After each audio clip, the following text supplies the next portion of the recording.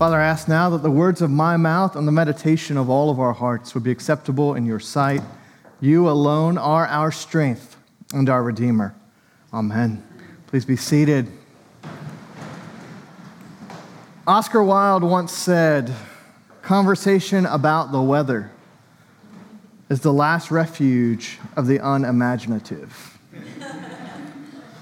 Sometimes talking about the weather is code for awkward, boring small talk, isn't it? My worst grade in college at UGA actually came in a science class called Weather and Climate. It was supposed to be really easy, and after the time passed where you could drop the class, the professor was like, "I know you signed up for this thinking it was easy," and it was not, but it was dreadfully boring, for sure. But our weather hasn't been boring at all. It's been fun. It's been wild. I mean, just last Sunday after church, we finally loaded the last thing into the trailer, began driving away, and the skies opened. Thunder crashed, lightning struck. Miss Dixie texted me, "Who could ever doubt God's omnipotence after that storm?" Storms, huge storms, are awe-inspiring. They're powerful. And our dog thinks they're pretty scary. Here in Athens, it has been a stormy summer. I was a little worried we would have a storm today, but all of this means that you are now perfectly prepared for Matthew 14, our gospel reading where a storm is featured. In fact, the stormy weather around the Sea of Galilee is featured throughout the Gospel of Matthew. And those who lived there were keenly aware of the weather. Most of them were fishermen. So they made their living on the sea. So if you make your living on the sea, you pay attention to the wind and the rain and the storms and what you think is happening.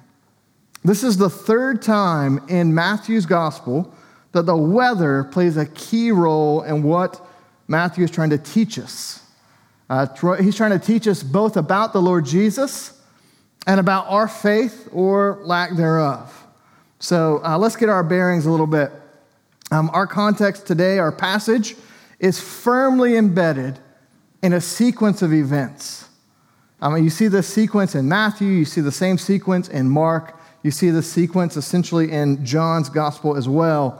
Matthew 14 starts with bad news. Jesus' cousin, John the Baptist, has been beheaded by Herod.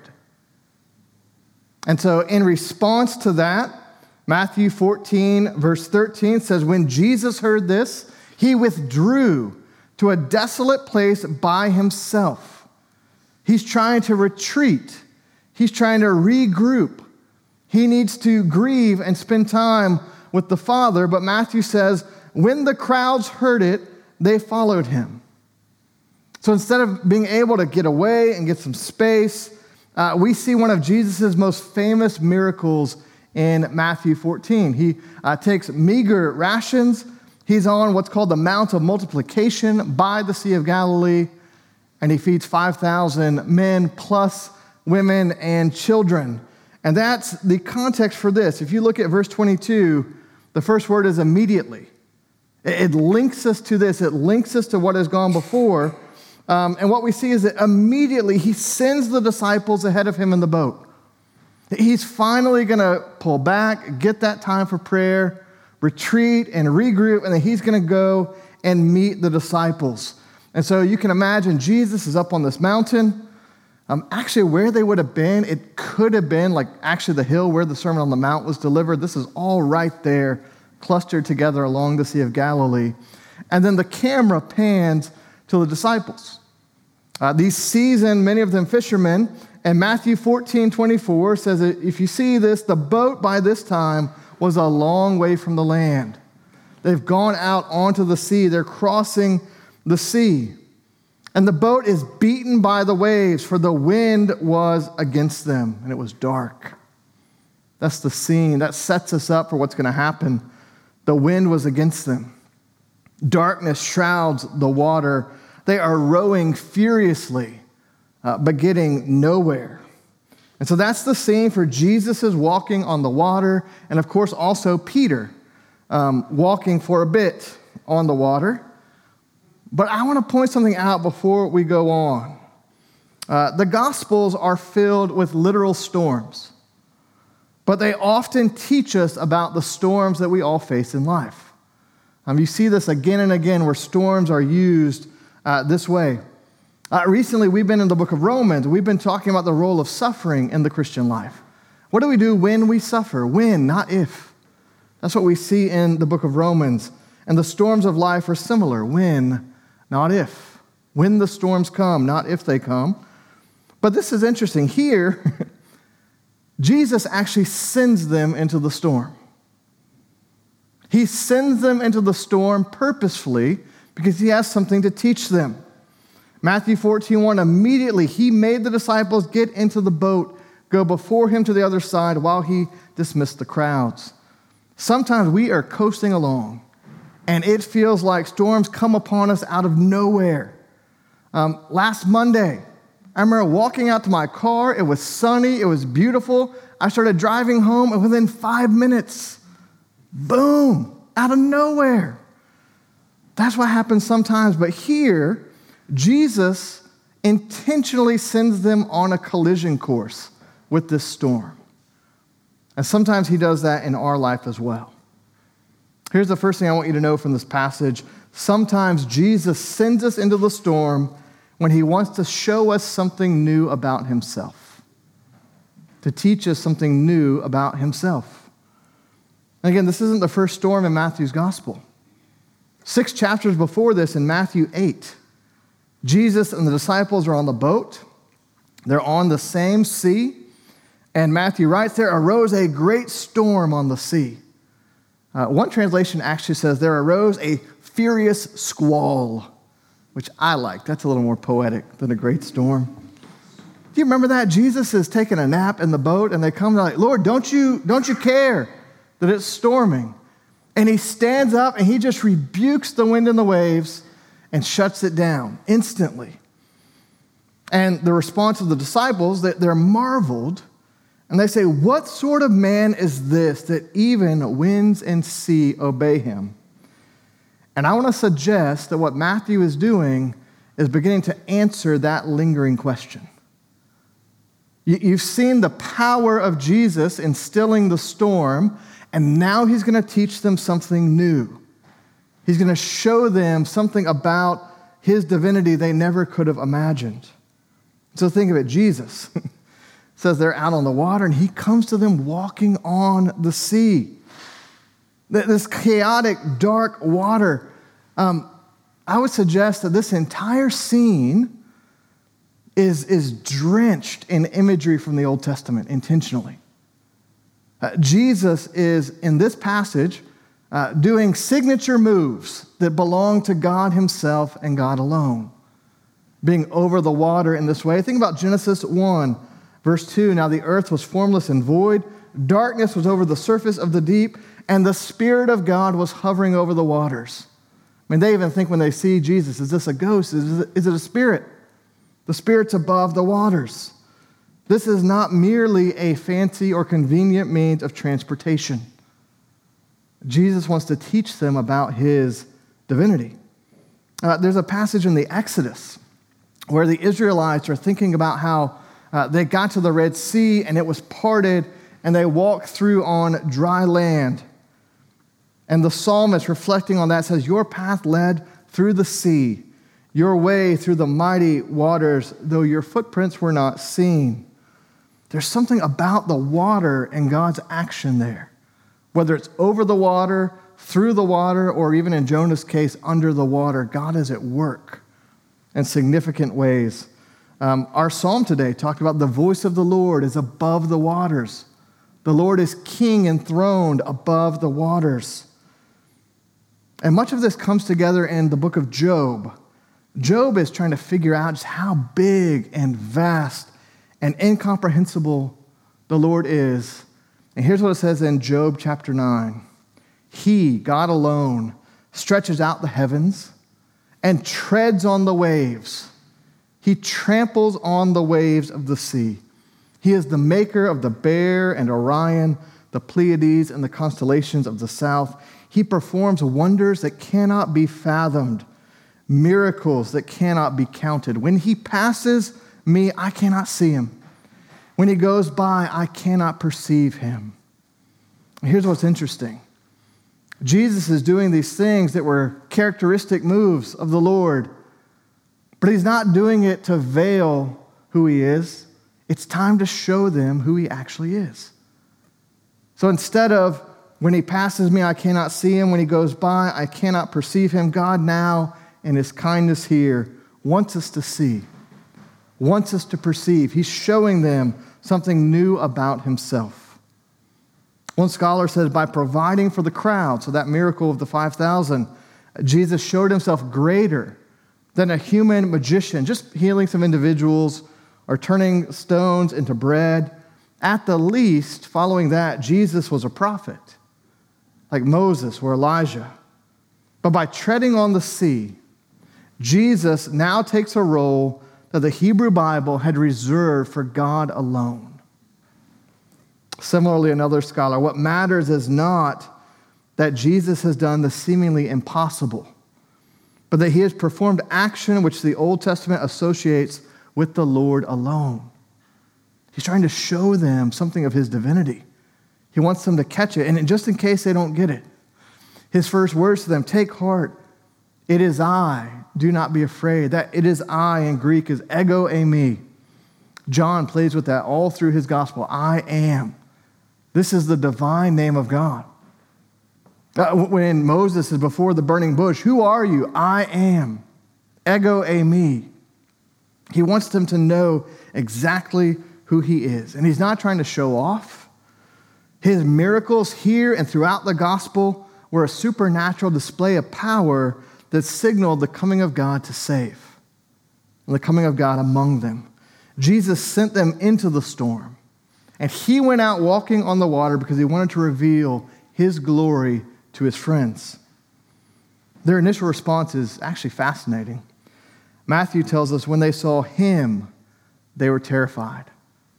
Not when they saw the storm, when they saw him. They were frustrated by the storm, the winds and the wave being against them, but they were terrified of Jesus and were confused. I think Matthew is giving us a hint that as violent as the storm was outside the boat, there's a storm churning inside each one of these disciples. So they cry out in fear. This isn't a mere ghost story. They're starting to realize just how glorious and how holy Jesus is. The marvelous man that the winds and the waves obey, the one walking on the water, a signature move in the Hebrew Bible reserved for God himself and God alone. And whenever we see or get a glimpse of God and his holiness in the scriptures, we are both drawn to it and want to run away from it. You see that all through. Think about Isaiah. The prophet Isaiah saw the glory of the Lord, the train of his robe filled the temple, and you're like, yes, I want to move towards that. He goes, woe is me. I have unclean lips, and I dwell among a people of unclean lips. We're drawn to it, and then we don't know what to do, so we're tempted to run away from the presence of God when we realize his holiness, when we realize his goodness and his beauty. Sometimes Jesus sends us into the storm when he wants to show us something new about himself. Here's the second thing. Sometimes Jesus sends us into the storm when he wants to show us something new about ourselves. That's the next part of this passage. See, earlier, Jesus has clearly displayed his power over storms. He had told the wind and the waves to be still. But here we get this episode with Peter. Lord, if it is you, command me to come to you on the water. He said, come. So Peter got out of the boat and walked on the water and came to Jesus. Jesus rolls out the red carpet on the water, if you will, and invites Peter out. And we can get really fixated on the actual walking on water. I think it's more interesting to say, in what sense does Jesus invite us to do what he does? He's inviting Peter to do what he's doing, empowered by the Lord. You don't read in the rest of the New Testament, and then they sought ways to walk on the water. You don't see the Apostle Paul going, I was shipwrecked, but it was okay because I knew if I jumped out, I could run across the water. That's not the point. We can get a little fixated on that. The point is that Jesus invites Peter to do what he's doing in this moment. And Jesus does that with you and I as well. We're invited to do the things that Jesus does. We're invited, as Romans 8 told us last week, God is doing a work in us to conform us to the image of his Son, to make us like Jesus forever. So Jesus rolls out the red carpet, come. Peter got out of the boat, walked on the water, came to Jesus, but you're like, oh no. Here it is. Peter, the highest highs and lowest lows always in the Gospels. What happens? It says that Peter looked at the storm, essentially. He takes his eyes off Jesus and he looked, what am I doing? How can this be? Look at this danger. Look at this situation. He takes his focus off Jesus and fixates on the storm. And that's when he begins to sink. He begins to sink. And to his credit, when he begins to sink, he does exactly what he should do. He cries out to Jesus for help. Lord, save me. And of course, Jesus rescues him. There's a gentle rebuke after. But Jesus always saves before he teaches and scolds and molds. They get into the boat. The storm stopped, and Jesus took them to the shore immediately. The lesson had been learned. They had seen what they needed to see. And so Jesus sends them on, and the disciples say, oh, truly, you are the Son of God. That question lingering. Who is this marvelous man that even the waves and the winds obey him? That's like a bookend to this. Truly, you are the Son of God. Fully man, fully God, able to save. And the tensions are interesting here. And what happens with Peter? I mean, on the positive side, Peter's the one who calls out to Jesus initially. He's never shy, is he, Peter? He calls out to Jesus initially. He greets him. He perceives him. He has faith. He walks on the water.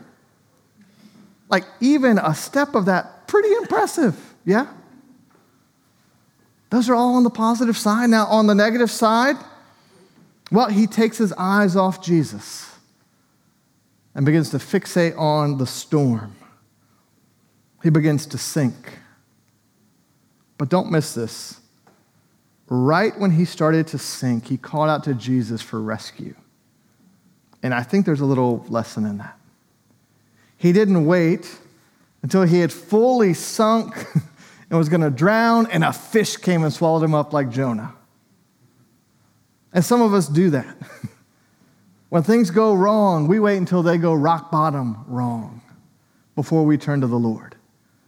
Peter is keeping a quick account immediately. He's just starting to sing, oh, oops, Lord, save me. He's attentive to what's happening in his life. He didn't wait until he had drowned. And so the storm here, what it's doing is it tells us a lot about both Peter's faith and then areas he had to grow. Because Jesus sends them into the storm when he wants to teach them something new, not just about himself, but about them as well. He's trying to teach Peter about the great capacity he has for faith and also the room he has for growing and where he has doubts as well. Matthew Henry once wrote that Christ bid him, Peter, come, not only that he might walk upon the waters and so know Christ's power. That's part of it. He wants them to know Christ's power, but also that he might sink and know his own weakness. For as he would encourage his faith, so he would check his self-confidence. He's teaching Peter about himself. He's inviting him into a process of growth and discipleship. He's trying to help him grow. And in many ways, Peter's experience in this storm with Jesus shows him where he truly stands with the Lord, what progress he has or hasn't made. And storms do that. Storms pull back the curtain and reveal the state of our faith. To ourselves and even to those who watch us, we learn, what do we really trust in? Who do we really think God is? I think when the storms of life come, we figure out and find out if we are trusting in our own strength to save us or are actually calling out to the Lord. Lord Jesus, save me. I want to quickly go back just a few chapters. I mentioned that there are 3 storms here in Matthew. We've mentioned 2. The other is at the end of the Sermon on the Mount. And we have what some have called the parable of the storm. Jesus is doing all this to get them ready for what he's going to show them. And so in Matthew 7, he says this, "Everyone then who hears these words of mine and does them will be like a wise man who built his house on the rock, and the rain fell and the floods came and the winds blew and beat on that house, but it did not fall because it had been founded on the rock." In other words, when that storm came, it showed, oh, that house is on the rock. And you wouldn't have known that until the storm came, because the houses just look the same. Because here's the second house. "Everyone who hears these words of mine and does not do them will be like a foolish man who built his house on the sand. And the rain fell, and the floods came, and the winds blew and beat against that house, and it fell, and great was the fall of it." The storm came, and it showed, oh, it's just sifting sand. There's no foundation there. It's not connected to the rock. When storms come, what will they reveal? What do they reveal? When they come into our lives, will they show that we have built our house on the rock or on the sand? The storms will come. We know that. And they will show us our true foundation and what we are relying on to hold us up. As we think about this idea, these storms in the Gospel of Matthew, these storms that come into our lives, the storms within ourselves, the first thing is to grasp the firm foundation. The only foundation is Jesus. This man, this marvelous man with power and authority, the Son of God, able and ready to save. And I think we also just need to know and realize that Jesus will respond differently to the storms in our lives. We should not be surprised by that. He will respond differently. When storms come, when, not if, sometimes, thanks be to God, he does what he did when he was in the boat. He just stands up and dismisses the storm. And every now and then, Jesus does that. When we are in trouble, when storms come, and we cry out to the Lord, he says, oh, good, boom, gone. All is well. All is at peace, tranquil waters. He says, peace be still to us and into our lives. And we love when he does that, right? That's the response we enjoy. A storm comes out of nowhere, and Jesus just fixes it. But sometimes, or usually, the storm is there because the Lord wants to show us something about himself and something about ourselves. He wants to teach and grow us through the process. And I really appreciate this week. I listened to an old sermon from Tim Keller. It's from 1991. So like before he was a thing, essentially. And he's looking at this passage and says sometimes Jesus gets rid of the storms, and sometimes Jesus raises our level of maturity to meet the storm. Like this incredible moment with Peter where he walks out on the water. Jesus shows us how to walk through the storm.